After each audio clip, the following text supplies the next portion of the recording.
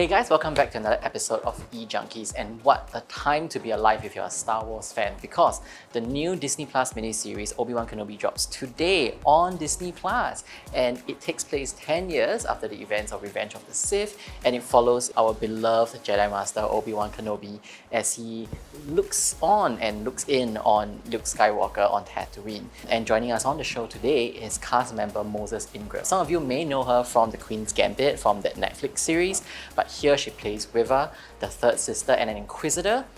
They are a dark side Force user and they're hunting down Jedis. So she's here to talk to us a little bit about starting out as an actress, because she was actually once dissuaded from being an actress. She's going to talk a little bit about that. And is she hunting down Obi-Wan Kenobi? We don't know, but I tried to get an answer out of her. Hi, I'm Brian from Asia One Singapore. Nice to meet you, Moses. Nice to meet you as well. Okay, so I'm just going to jump right in. My first question, you once spoke about when you were in college, a student advisor dismissed your goal of being an actor, but someone came along and helped you out. And now your career has basically exploded. You were in Queen's Gambit, nominated, congratulations. And then now you're on Obi-Wan, a huge series.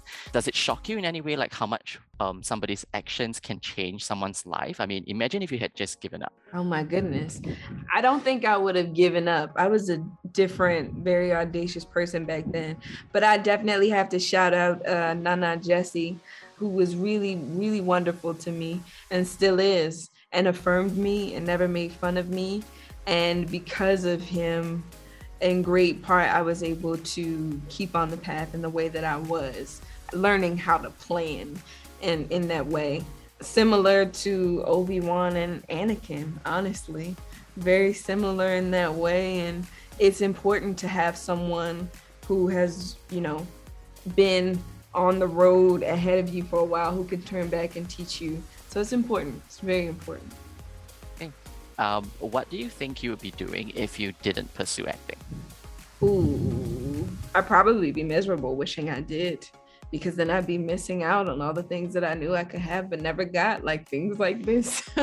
But, in fun, if I were to do something else, sometimes I think maybe chiropractic might be fun. Okay, let's talk a bit about Star Wars. So I know that you have watched episode 3. What was it like to be on set with Ewan McGregor and Hayden Christensen?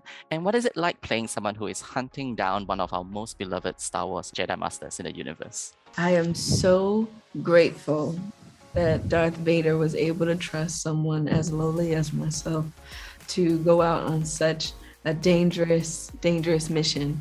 But happy to. It's been crazy. What about, getting used to the lightsabers? Like, were you a natural with it, or like, did it take you some time? Did you find it weird? Because I assume it must be a childhood dream. Yeah, it takes time to get it. You assume that at the beginning it'll be really easy. And it is if you're just flinging it around. But, you got to be precise when you're in the galaxy far, far away. And so if at first you don't succeed, try and try and try and try again. Okay. If you could pick one master to study under in the Star Wars universe, who would it be and why? It could be Sith or Jedi. I probably want to study under Obi-Wan. Yeah. Okay. Any reason why? Well, when I think of masterdom and when I think of with great strength comes great responsibility, and I think of restraint and good citizenship, I think of Obi-Wan. Okay. I have one last question, if you could just indulge me on this. So how has Queen's Gambit opened doors for you in Hollywood? And do you think these doors would have remained open if not for Queen's Gambit?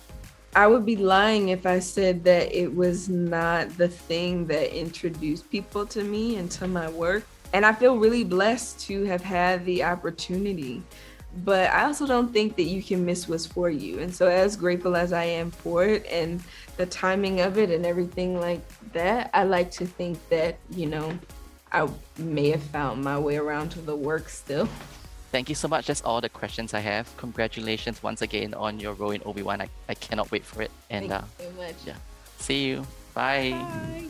So Moses unfortunately did not confirm or deny whether she's hunting down our beloved Jedi Master Obi-Wan Kenobi.